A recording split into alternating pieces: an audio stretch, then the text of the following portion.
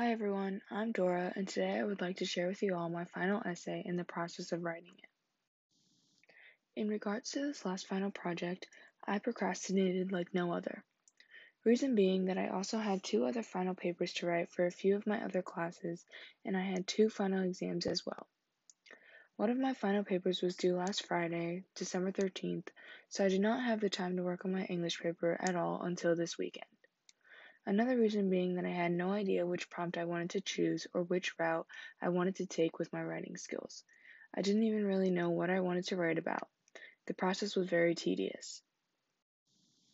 That being said, stress began to fill my mind. I felt like I was so far behind because everyone in our class seemed to know what they were doing with this project and had it down to a point where everything was running smoothly and calm.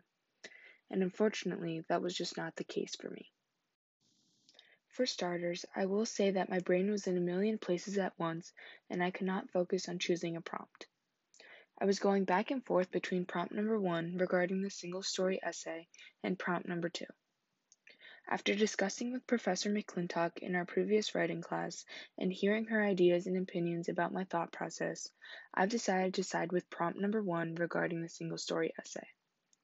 I thought that since I already had my single story written and just had to add a few pages about Marxism and tie the two together, that it would be quite simple. And I was completely wrong.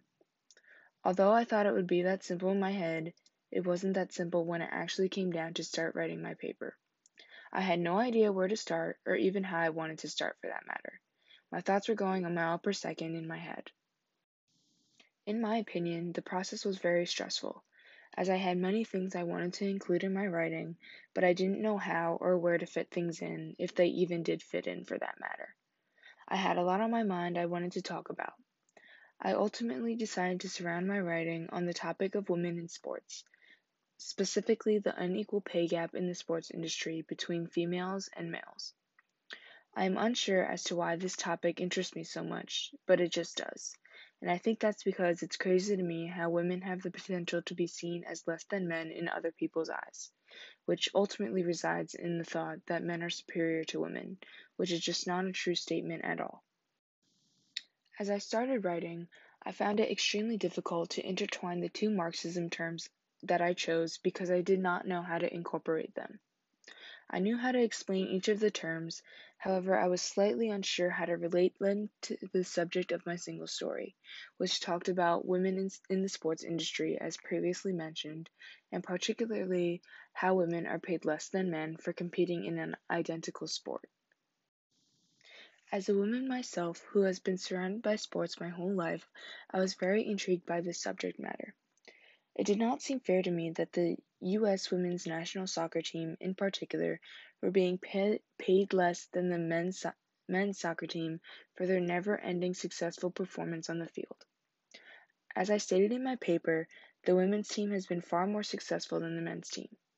The women's team has won 4 World Cup championships, including their most recent one this past summer. On the contrary, the men's team hasn't won a single World Cup championship, and they are still being paid more than the women's team. How does that even make sense? I was very passionate in my writing about this topic.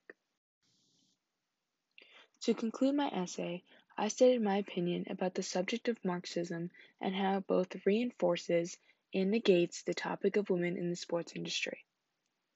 In my essay, I stated that I think Marxism reinforces this topic because it explains the issues that are prevalent within the sports industry. It makes them known to the public so we can educate ourselves about what is currently going on in this industry. On the contrary, I also think Marxism negates this topic because still, to this day, women are fighting for equality when it comes to men. It does not make sense that the U.S. men's national soccer team is still being paid more than the women's team, when the women are clearly more successful in the sport of U.S. soccer, such as having more World Cup victories and having multiple successful soccer seasons overall. In the end, I was very pleased with how my final project turned out. I guess all the coffee and stress was worth it. This project made me realize how important it is that we stand up for what we feel is right, no matter the situation. We should always be educated first before anything on any topic in politics. I appreciate anyone who took time out of their day and listened. Thank you.